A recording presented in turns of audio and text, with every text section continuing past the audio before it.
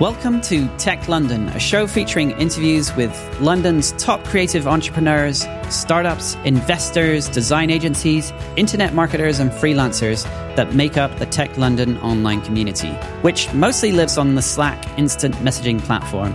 We rotate through both hosts and guests for these interviews, so you have the chance to hear from multiple perspectives on London's tech scene. Okay, welcome to the first of the Tech London interviews. Jonathan Bailey-Strong here, your host, founder of Tech London, with one of the OGs of the online community. With here today we have Simon Edwards, who's also one of the moderators of the community. Welcome, Simon. Thanks for coming on the show. Hi, thanks for having me. Great to have you on. Simon's also kindly agreed to actually also host the show, so you'll be hearing a lot more from him in the future. But for this first episode, I wanted to just sort of delve into a little bit of your backstory. Obviously, you're one of the OGs of Tech London, heavily involved in the startup space, and now you've sort of transitioned to agency side. So can you fill us a little bit more on your background, how you came across Tech London? And God, I don't actually know. I'm not too sure how I discovered it originally, but yeah, it was the very early days when I first came to London with my startup.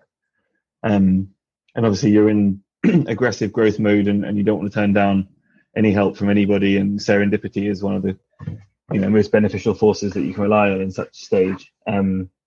So I was looking for anything and everything to meet new people, and Tech London had just popped up out of nowhere. I honestly can't actually remember how I discovered it originally. Maybe did I meet you in person or someone? I'm not sure.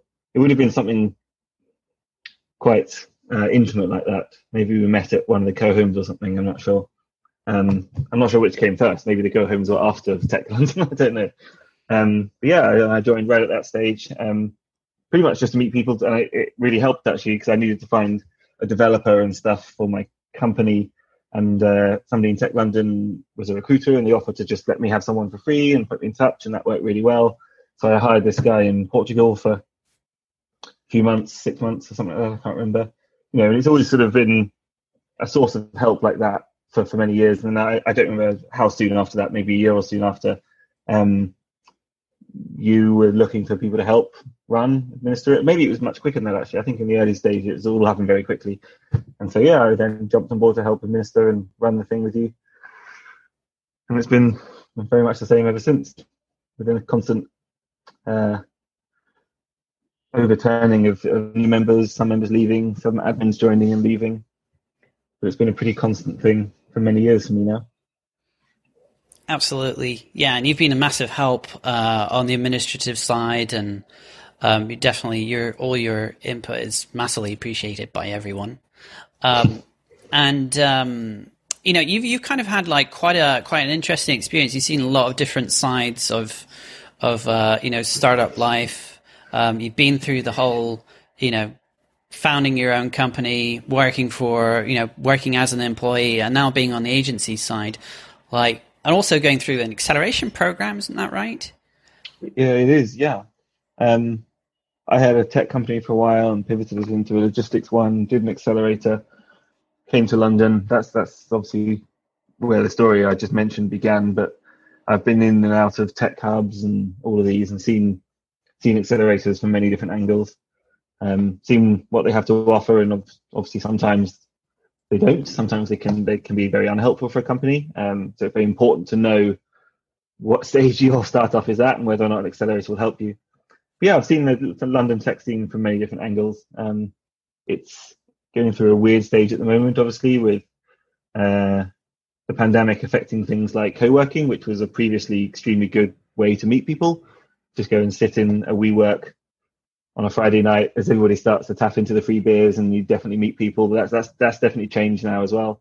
Yeah. I don't think anybody can really make any accurate predictions as to what we're going to see, in Q1, Q2, 2021, sort of and onwards. I think it's going to be a very different world. It'll almost certainly recover in some way, one way or another, definitely. But I don't think you can really make predictions as to what will be successful based on what you've learned up till now. Totally. So prior to the whole pandemic situation, were you in a co-working space before that happened, or? No, so the company I work for now is headquartered in New York, but we have people globally. So we have a few mini hubs as well. They're not huge. The whole company is only 100 people or so. So we've got offices of 15, 20 in a few different places, and London one of them. So we had it was I guess it was like a WeWork, but we had our own private mini office within it. Then we had the shared kitchen facilities and stuff. Had a couple of those in the time I was there. We've obviously not got that right now because there's just no point in paying for it when it's where everybody's working from home. But having said that, the discussion has begun around looking somewhere new. So maybe we will move back into a similar situation in the future. Yeah. It's interesting to see how people are adapting to having to be fully remote just by necessity, really. Yeah. But it's also interesting to see how you can kind of replicate that online sense of, being around other people and surreptitious, encounters and that sort of thing. Hopefully, Tech London helps people still have some of that in a virtual world. What other things have you sort of seen people, sort of evolve to in terms of online spaces for catering? Well, it's difficult for me to say because I was already fully set up to be remote anyway. The company, as I said, is global, so we run on Slack and Google Meet and Google Docs, and various asynchronous pieces of software, moving from Sketch to Figma and things that just enables everybody to work asynchronously because we had different time zones. So we were already fully set up for that. The office was great, but it was more of it was a social side, but it was also that side, and I can't remember who named it. I think it may have been Google who noticed that sometimes employees would have casual conversations as they passed each other. So they put a load of additional coffee making spots that weren't actually necessary, but because they caused these conversations, which ended up creating some ideas and stuff. So there's that spur of the moment idea creation, which is missing, that we don't have from the company, I think. And that's what the office provided for me. And I think that's going to be something that's going to be very, very difficult to simulate, because online communication, whether it's asynchronously through Slack or it's something like we're doing now on a video call, it serves its purpose extremely well, but it's very intentional.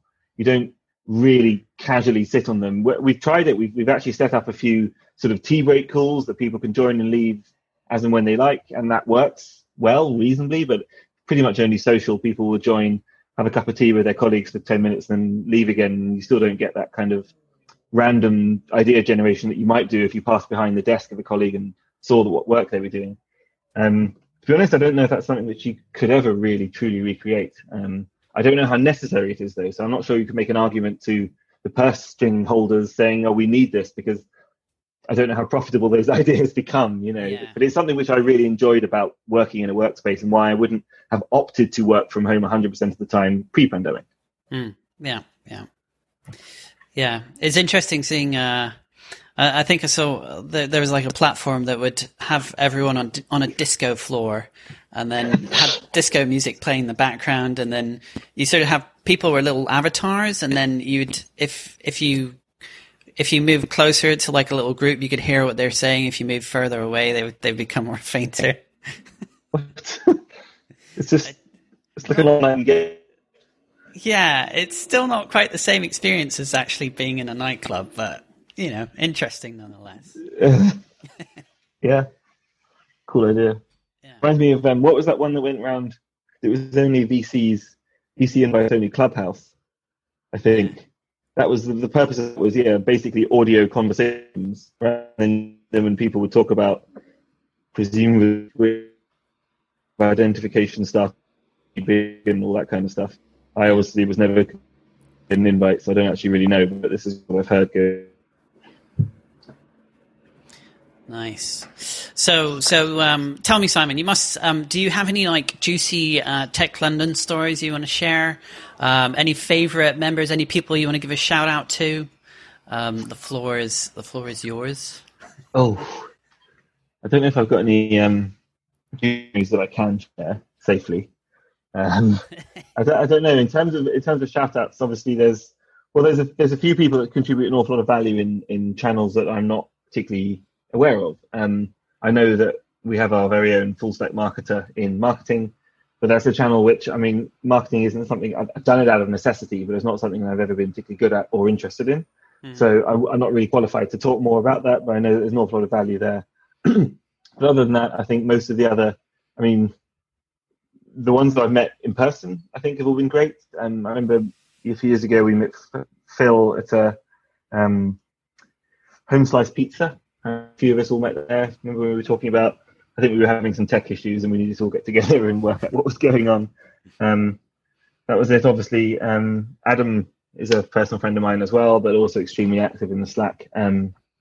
We've had many pints of beers together in England and abroad. I've also got to know Gus a lot more over the last year or so because he's sort of come on board and essentially put a lot of assistance and help into putting together some events, which has been great. I think he's actually given us a little bit of his company's resource, if that makes sense. He's used a little bit of resources at his disposal, which has been really great.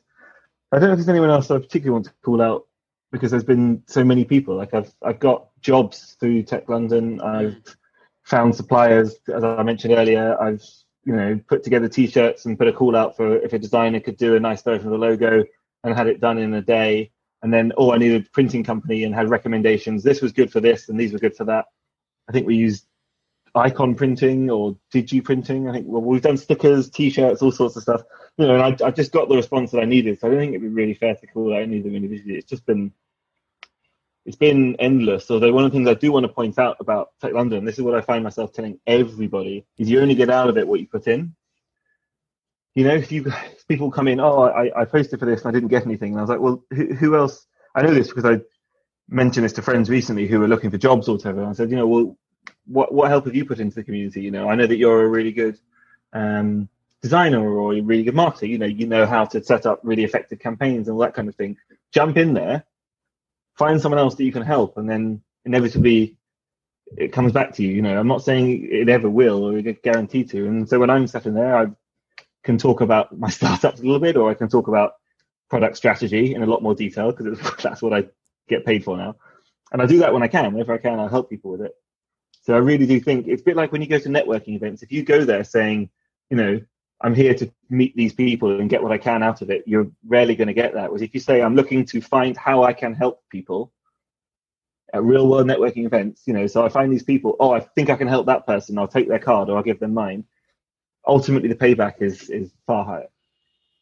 Yeah. Maybe not in the short term, but in the long term it is. And I find Tech London the same as a big conference. You're meeting about people with varying levels of familiarity, then trying to help them all will actually be a lot better. Yeah, I couldn't agree more. Definitely about relationship building. And yeah, like you say, the more that you put in, the more you get from it. I think, just by the nature of it being it is an online community, but it's also a one where it's not too hard to meet in person, which really lends itself well to, basically building relationships both online and offline. So, well, pre-COVID it did. That's now true. Things are an awful lot more difficult. Yeah, now it's backing itself into an online-only community for the moment. Yeah. Awesome. So, Simon, obviously you're available in the Slack community. Your Slack handle is Simon Edwards R, or is it Simon R Edwards? Exactly that, Simon R Edwards. Because Simon Edwards is an extremely common name and everybody has it, so I have to put extra letters in there. Yeah. Awesome. If people want to contact you outside of Slack, is there anywhere good they can find you as well? Just drop me an email. Yeah, edwards.simonr@gmail.com. Awesome. Thanks so much for coming on, Simon. Really appreciate it. No worries. Thanks a lot, John. All right. You've been listening to the Tech London Show.